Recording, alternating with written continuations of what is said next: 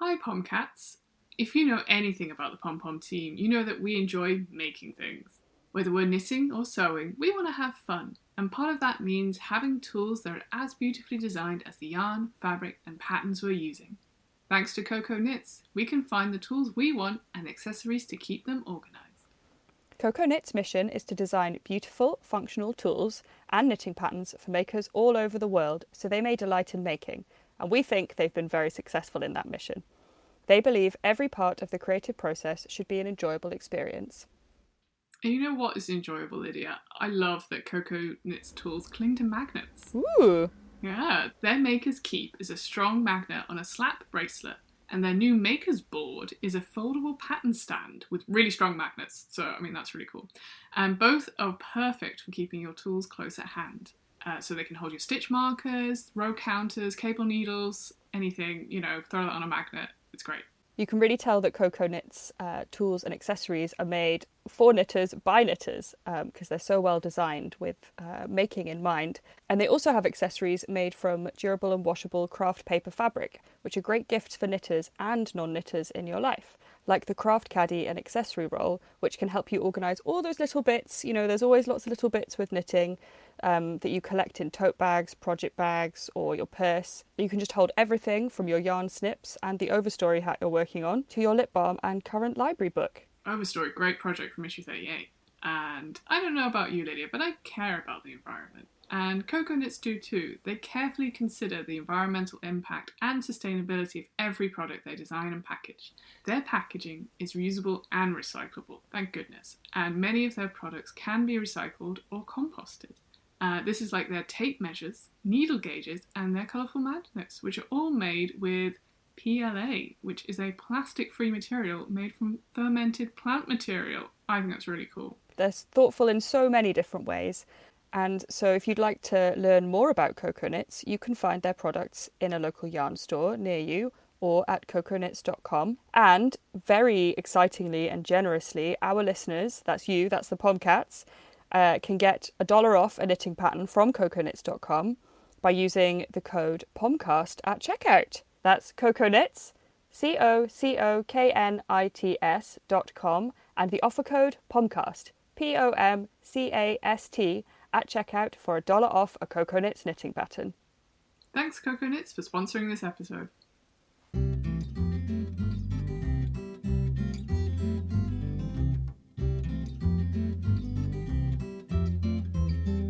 Hello! Hi, welcome back. This is Pomcast. I'm Sophie Heath-Scott and I'm joined by... Lydia Gluck. Hi, Sophie. Hi. Well, let's just blow the dust off these microphones because it's been a hot minute since we've been on the podcast game. How you doing? Pretty good, yeah, just brushing away these cobwebs. But the spiders are all safe and sound. They're fine. They'll just make new ones in a less inconvenient location. Nice. That's a nice little message to start with. How are you? Yeah, not bad. Excited to be back on the Pomcast train. Boot boot. Yes, yeah, it feels very good to be back after really quite a long time. Yeah, and we hope you are doing well. Fellow listeners, fellow Pomcats, we are back with the Pomcast and a more regular listening schedule. So we will now be releasing this podcast every 2 weeks on a Friday.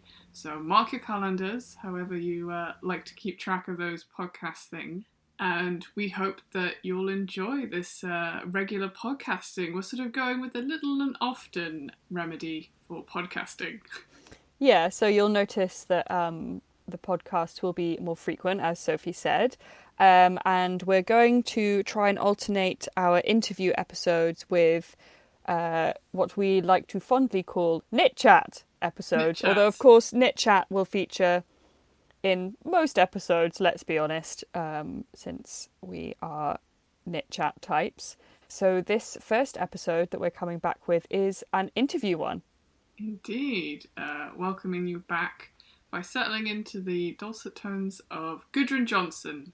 We're chatting to her about Shetland Trader Book 3 Heritage.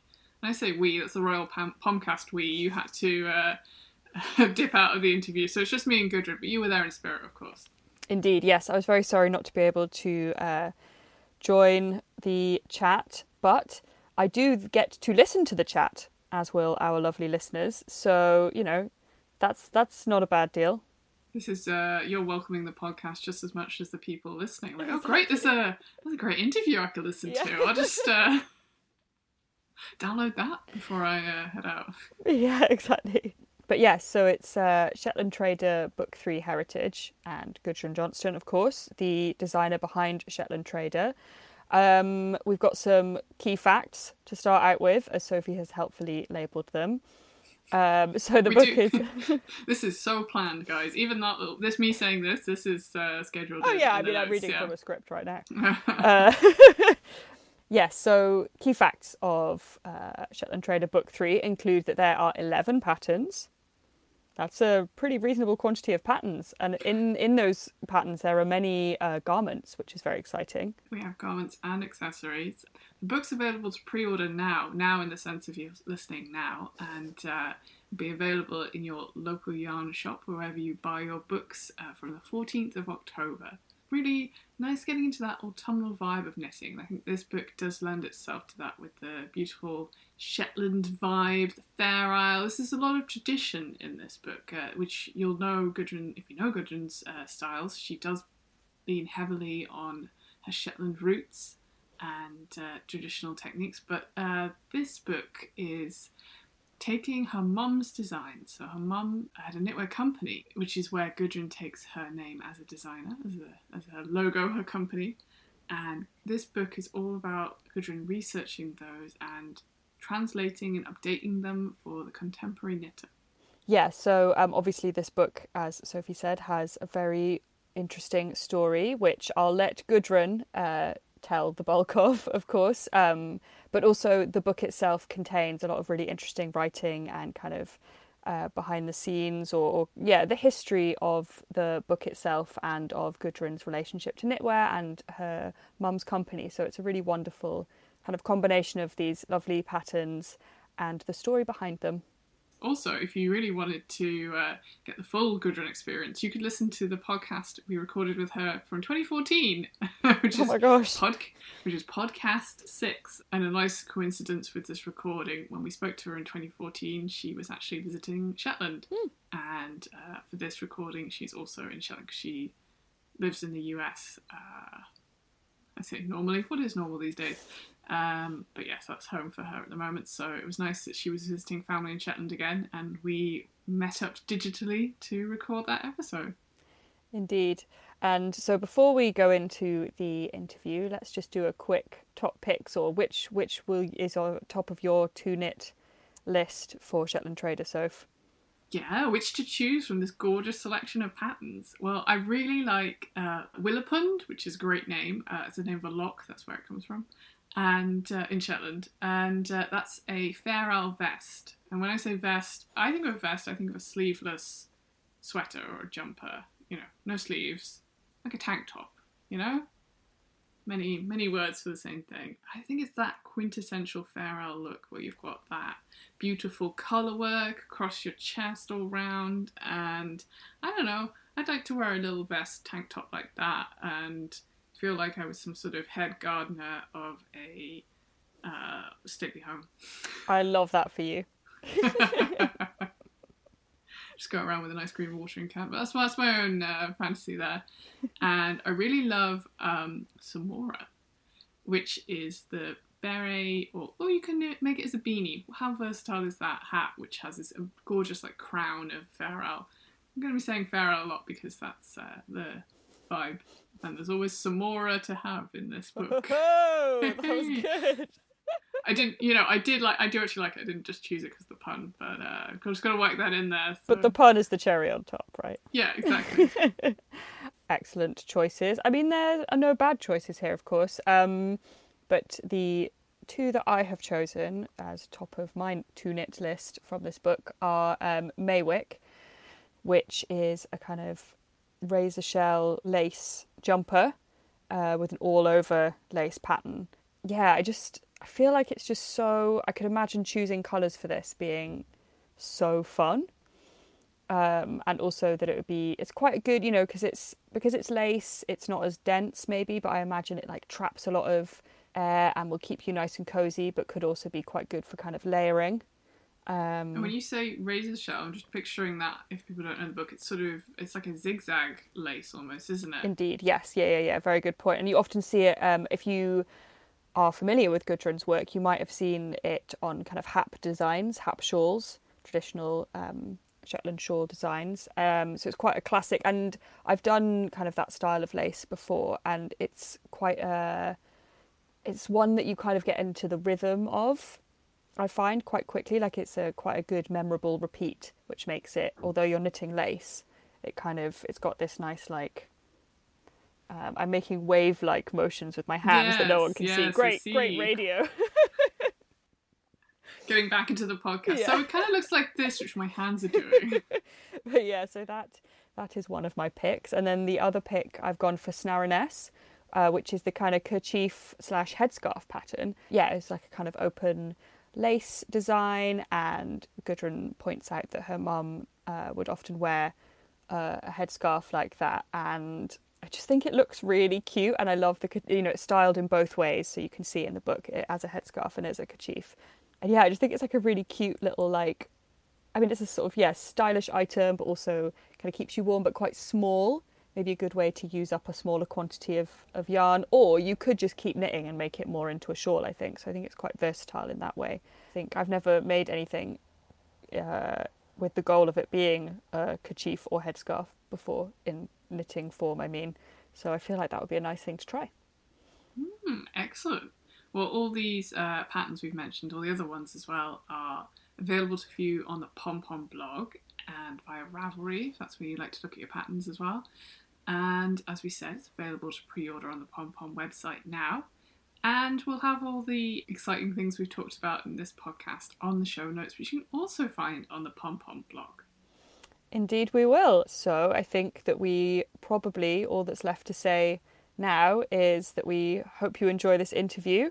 And thanks again to Gudrun for, first of all, designing wonderful things and working with us as her publisher. We're so honoured to be publishing her work, and we can't wait for you all to see it. So over to you, Soph, chatting to Gudrun. All right, over to me.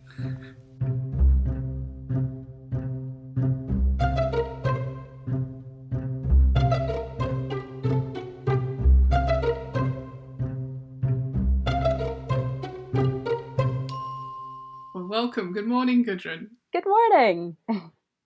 Good morning. I'm so happy to have you back on the podcast. We were just saying how it's been many a year since you've been on, and it's so nice to welcome you back. Yes, that's right. In 2014, we did that episode, and I was up in Shetland then. I can't remember what time of the year it was when we did it. I don't know if I was here for Wool Week or, something, or in the summer. But I do remember recording that in my dad's sitting room area and keeping everybody out of there for that time period. I'm in a slightly more secluded location, still at his house, but he built a garage space which kind of has a spare room and stuff like that. So it's kind of completely separate from the house. So it's nice and quiet and nobody will disturb me. Wonderful. A secluded spot in Shetland. Who would think it exists? But I know. I feel like it's nice to set the scene of where people are. Can you see anything out of this window, out of the repurposed recording studio you have? Well, currently at the window that I'm looking at, I see the back side of my dad's croft cottage. So he did this up in probably around, I think he got it in 2004 or 5, something like that. And it was, it'd been lived in for a long time and needed a lot of work. So he's, been working on it for years and years, and he's got a lot of stone walls like around the property that he's always kind of redoing. It's one of his passions and hobbies, and planting. So I can see some of the sort of shrubs and things like that he's put up, because it's a bit protected in that area, because as you can imagine, things get blasted here. So you kind of need walls and nooks and things like that to protect the plants. So funnily enough, I can't see the sea from this particular window, but normally from the rest of the house, yeah, he's right by the water. So it's just sea views all the time. Yeah. Wonderful. What a lovely picture to paint of where you are in the world. It's so nice. And I always love it when we get these conversations and sort of, yeah, not only is that the magic of the podcast, but then, the magic of technology, where we are. Yes. So where we are today, we're talking about Shetland Trader Book 3. Congratulations. The pre-order's just gone live on the Pop Pom website. So excited. Yeah. It's interesting to sort of have the setting of Shetland for this conversation. And we have talked about Shetland Trader and the process behind your designs, and obviously your mom is so important in this. I guess where I wanted to start with was, what does the Shetland Trader mean for you, and where does that story start for you? I think for me, it starts when I had my very first design published, and that was with nitty.com. So probably 2007-ish, something like that. And I did not have a knitting blog at the time. And Amy Singer, who runs nitty.com, said to me, well, you should set up a blog, and, people will want to know more about you. And, so it was really kind of having to suddenly go, okay, I need a knitting blog. What will I call it? And going, oh yeah, there's that business that my mum had called the Shetland Trader. And at that point, my parents had already retired back to Shetland. So I was already establishing that reconnection with Shetland, but also with the knitting traditions. And I was, kind of just starting to get into design at that point. But I was already kind of finding that the traditions here in Shetland were having an influence on me, or I wanted to explore those more. So it felt quite natural to say, that would be a good name for the blog. And then that just kind of evolved into being the business name, alongside just my own personal name. But the use of that name was, that was the starting point. For me, when my mum ran the business, I was very young, so I don't have a memory of her, actually running the business at that stage in Shetland. So I was I was a baby, and then up to the age of 5 in Shetland, and then my parents left, and that's when my mum sold the business. So, I knew she had done it, and I knew, she had this folder with all these documents and photos and things like that, which she had kept. And probably right around about that time that I started designing, my parents gave me that folder, of my mum's photographs and of her designs and things like that. So I've had that in my possession for a long time, and really over the years just kind of taken more and more interest in it and sort of learned more about it, basically. That's wonderful. I'd love to hear more about this idea of heritage, which is, to give the book the full title, The Shetland Trader Book 3 Heritage. What does it mean, and how does it influence the work? Because you're talking about this special folder of designs that you have of your mum's, and sort of that obviously started the process of the story. Yeah, I mean, for me, I think it has a sort of twofold meaning. I had self-published 2 books before this one, which were just called The Shetland Trader Book 1 and Book 2. But for this, I wanted a special title because it's based on my mum's designs from the 70s here in Shetland. And so, I mean, it was in a way tricky to come up with just, a word that sort of encapsulates that, obviously. But I liked heritage because there's the inheritance that I have received from her in terms of just the physical aspect of that folder of, images and the original brochures that she had when she was running the business, things like that. And some of the knitwear, a lot of it, I don't have, but there are pieces of knitwear as well that I inherited from her. So it's partly that, but then it's also, for me, this cultural heritage connection as well, because it's also about me reconnecting and finding my place and voice, in Shetland knitwear traditions. And My mum was not a Shetlander. She was an outsider in the sense that she was from England. It's my dad's side of the family that has the family from Shetland. So my great grandparents are from here. So she came in very much as a sort of newcomer and carved her own niche at the time. And it's a little bit different for me in that, yes, I do have that cultural heritage as well. And I, over these years of designing, and a lot of my design has been influenced obviously heavily by Shetland knitting traditions. And I feel like it is partly in my blood or something too. So using that term heritage, yeah, it's sort of partly what my mum gave me in way of these designs, and partly kind of what I have inherited from being from Shetland, essentially. It seems like a very powerful word. Like it seems like a very strong foundation and family thing that you're pulling from for this book. Then, yeah, very much so. And there were other members of my family involved in putting this book together, but also when my mum ran the business, my grandmother did, some of the illustrations for her brochures, and, there were, yes, sort of family involved at that time too. And yes, those connections go way back, really.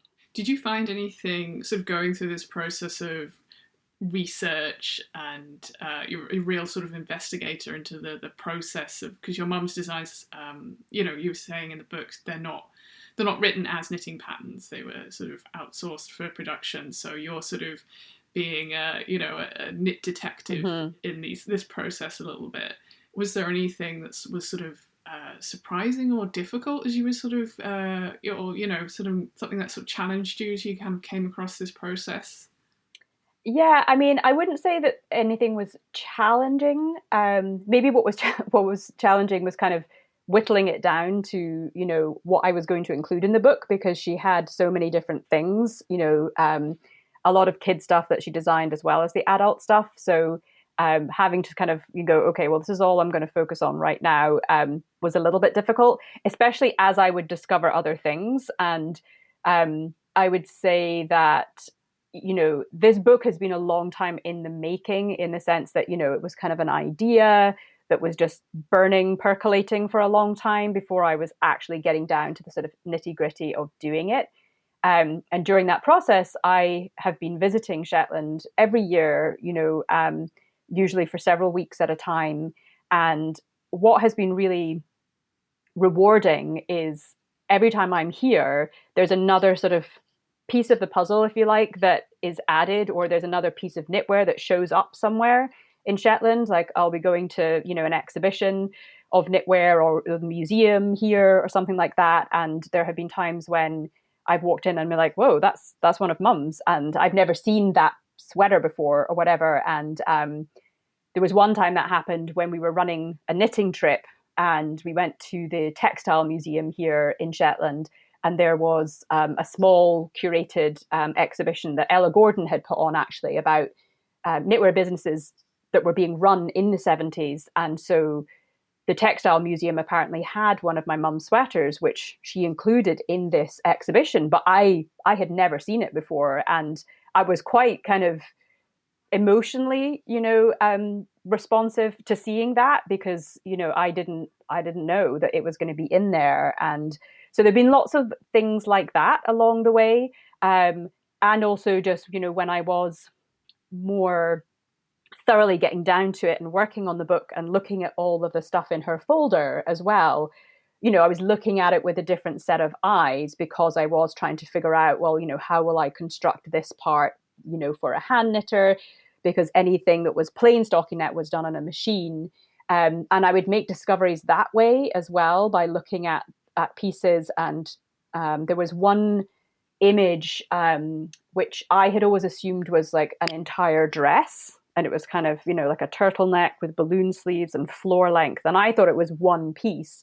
But then kind of looking more closely at the description, because the brochures all had, they were labeled and they had descriptions of what the pieces were. It was actually 3 separate pieces. And so, lots of discoveries like that, which just all, contributed to the process, and was sort of, was rewarding. And also, speaking to people who remembered, my mum running the business, or knitters here in Shetland that had some kind of connection. Either they had knit for her, or their aunt or grandmother had knit for her. So again, I think there's still more of those stories to come. Which is really nice to think that I'll continue to sort of find out more about that. It's not all done. Yeah, I love the word that you use, rewarding, to sort of have that like piece fall into the puzzle to then find, the next design. And I imagine that's very, you say it's very emotional to sort of come across these pieces as well. Yes, and actually I didn't mention, but the 2 sort of sweaters that it was 2014 actually, again, that I got these from Wendy Inkster. She runs a business here in Shetland called Borough Bears, where she repurposes old sweaters into these keepsake bears, which is a really, great thing to do. But then I found out that she had these 2 sweaters that I had only ever seen photos of before, and they're very unique. The sweater I'm talking about is on the cover of the book. And I went with my dad to her studio. I hadn't met her before at that point. And just, I had to see these sweaters in person, and they still had the label. And so she knew about the Shetland Trader as well. And she knew how special they were. So she had no intention of ever cutting them up into bears or anything like that.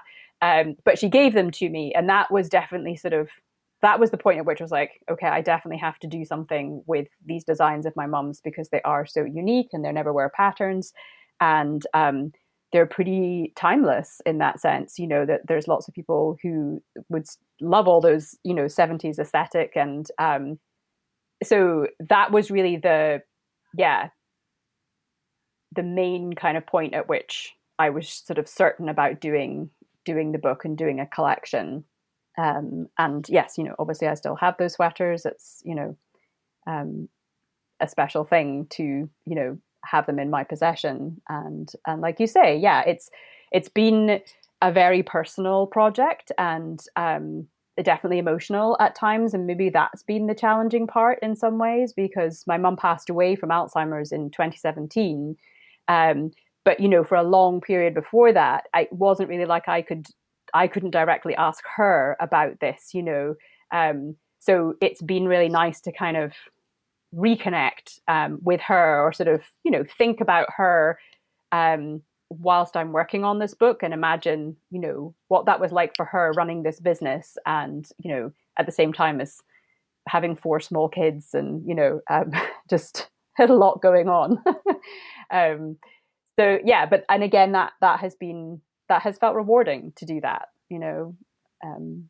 Yeah.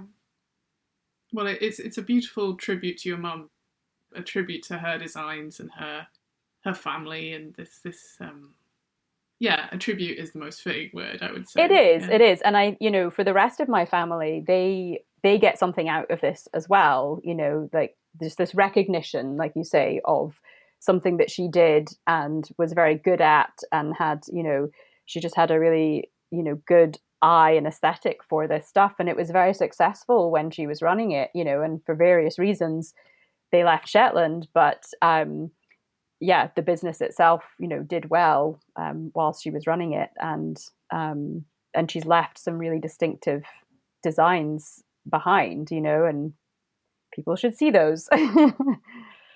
Indeed they should. Well, I was sort of asking about a challenge in this process, and I think I'd like to.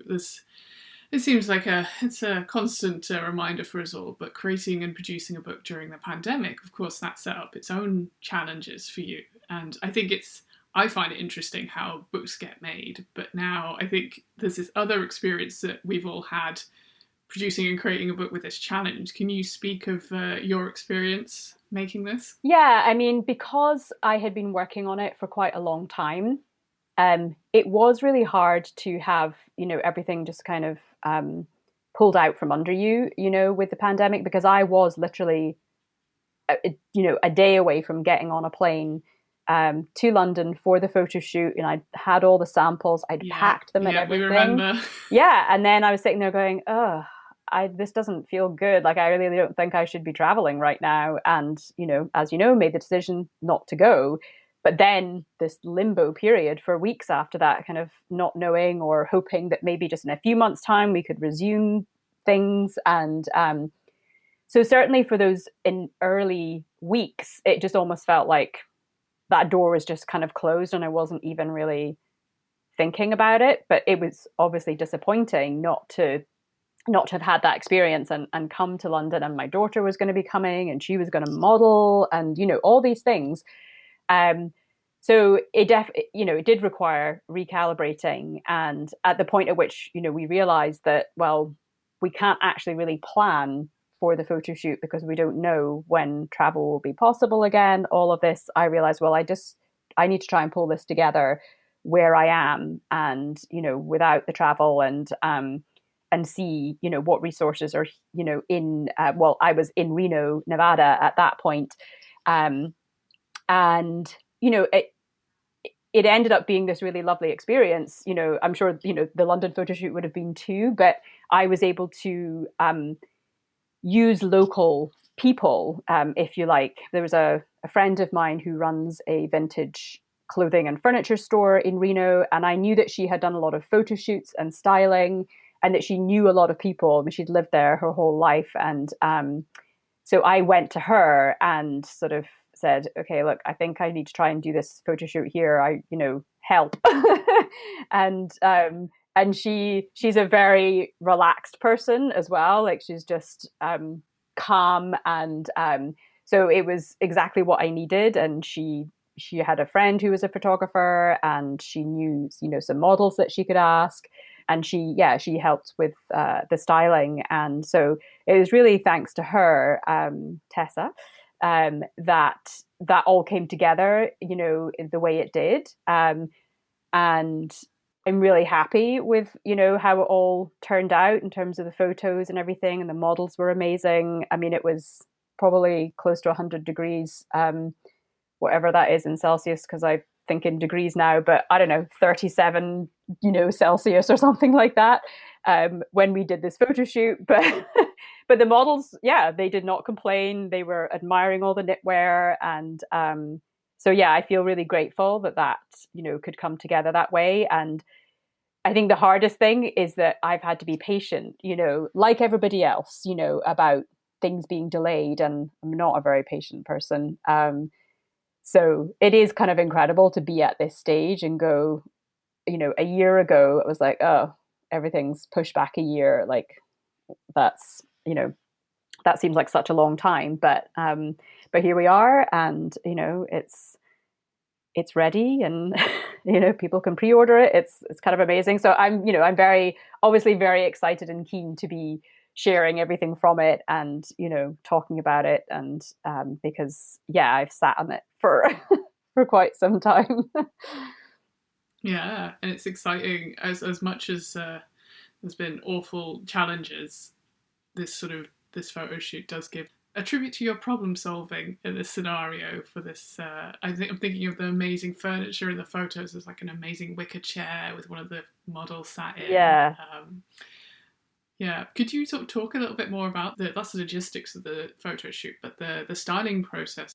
Yeah, I mean, partly, even if I had come to London, it would have been a studio shoot, and we were still kind of going for that vintage, retro vibe, but without being over the top with it in terms of the styling. For the location in Reno, it was actually, it's sort of an event space now that used to be a garden center. So it's kind of right by the river in Reno. So there's a lot of greenery around it, but, these different sort of outdoor spaces that they use for weddings and, things like that. So there was already some of that furniture in place, although I think that big, they're called peacock chairs, those big wicker chairs, I think that was a purchase that had come from the vintage store that my friend Tessa owns, which is just down the road. And like I said, she she knew all the players in the photo shoot kind of collaboration there. So she knew the person who was running that space, and it just seemed like we would have, you know, an outdoor space that we'd have options of different, you know, backgrounds and spaces, and foliage, which felt good, you know, in terms of some shade and things like that, because other parts of Reno or the environment sort of right outside, it can be very open and very bright light, because this was, you know, in the summertime. And, you know, we were basically just kind of going for it because the dates worked for everybody, you know, at that point. And yeah, so that location was in a way an easy spot to pick. And then Tessa was really the one who sort of did all the styling. We had 2 fittings with the models like in her store. So some of the clothing, the other clothing that they're wearing, you know, did come from her store. And then there were a few items that we brought over from her store too, just sort of to include in the styling for the shoots. And a few newer pieces. You know, for me, I wanted kind of an overall look and color palette, you know, almost as well, to sort of match in with the colors of the yarn and things like that I had used. And I feel like that has come together really nicely. And then also the fact that it is in this, you know, very kind of green, botanically, you know, landscape, which is, well, I mean, it can be Shetland. There are trees here, but it's not immediately what people think of. But that kind of tied into other things that I was bringing into the book, like my sister's end paper sort of illustrations, which are botanical, and also a nod towards our mum again, because she was a really great gardener, you know, and had, you know, always had amazing gardens and just a real talent for looking after plants, which I didn't inherit that part. But yeah, again, you know, I feel like I owe thanks to Tessa for that styling, because as you know, like there's so much to think about, you know, during a photo shoot, and for me, I felt like, well, I have to just focus on, you know, making sure we get the shots of the knitwear so that people can really see the pieces and what's going on there, and sort of almost not worry too much about, you know, what the models were doing, and leave that up to Tessa. So it's always nice to have that other set of eyes doing that part. Wonderful. And it all works. There's a lovely energy to the shoot. I think there is that summer light. I think it does sort of change the feel and the colours of it. It does sort of tie together the whole colour palette you're talking about with the feel and look of the photos. Yeah. Well, we encourage everyone to have a look at these photos. They're all on the Pom Pom blog, obviously, with all the previews, the patterns, which was very exciting.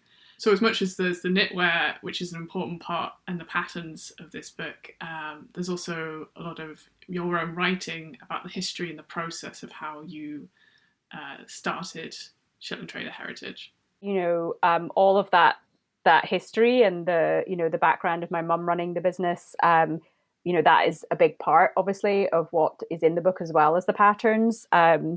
You know, for those that are interested in that background information, you know, there's text there talking about my mum's time running the business and my process, yes, working on the book. And yeah, that was a big part of putting the book together, you know, for me as well, which came after all the, you know, the samples were knit and all of that kind of thing. And again, that was a time of just sitting down and focusing on that part, and again, sort of fully engaging with that time in my mum's life, you know. And yeah, again, that was a special thing for me to do and include in the book. So we've loved hearing about Shetland Trader Book 3, Heritage. I've got to say the full title because it is so important. And we'd love to just sort of bookend this with asking you about what you're excited about at the moment. What fun thing can you recommend? It doesn't have to be craft or knitting related, but what's sort of setting you alight at the moment? You know, right now it is knitting related, because I am going to go to Rhinebeck, and I realized that, like, obviously, again, because of the pandemic, it will be the first time sort of getting back together with certain people, in the industry that I haven't seen in person, and a chance to sort of actually do something in person in relation to the book as well, signing the book and physically, doing that in front of people and having the samples and everything. I'm really excited about that. I think, yeah, it's such a different, it's great, all the virtual stuff, of course, and it gives access to so many people. But because of sitting on, this project for so long, and, only I have touched the samples really well, aside from the models and stuff like that. I'm kind of, I think that will be a really fun thing to sort of see people actually viewing them in person, and hopefully getting excited about knitting them and stuff too. Yeah. So I would say that's the thing that I'm kind of, most excited about. That is an exciting thing, and it's something wonderful to look forward to. I hope, some other people who are listening can hopefully make the trip, and if not, there are the virtual things. Not quite as good. They can always grab a ball of Shetland wool to squish in the meantime. Exactly. Well, thank you for sharing more about this book with us, Gudrun. We're really excited to, after all this time, get it out in the world, virtually and in real life. Thank you so much for joining us today from Shetland. It's really lovely to catch up with you.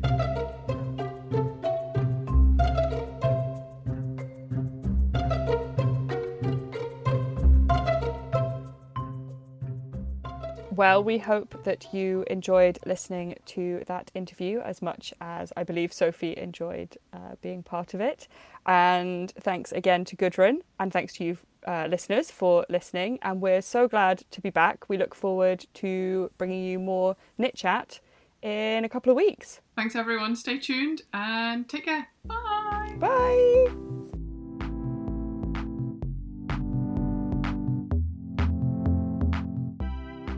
Pomcast is produced by Lydia Gluck and Sophie Heathscott, along with the team at Pom Pom Quarterly Magazine. You can buy your copy of the magazine and subscribe too at our online shop.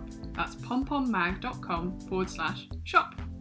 Big thanks to Eli Block for creating the original music for this show and for being an essential part in creating this podcast. And thanks as well to Portmanteau Music for the tracks used in this episode. Thanks as always to Megan Fernandez, co-creator and editor of Pom Pom Quarterly, and also thanks to the whole Pom Pom team. You know who you are. If you enjoyed this podcast, please subscribe and why not leave a review? Send any feedback or ideas to podcast@pompommag.com, and don't forget to keep in touch with us via the podcast group on the Pom Pom Ravelry forum.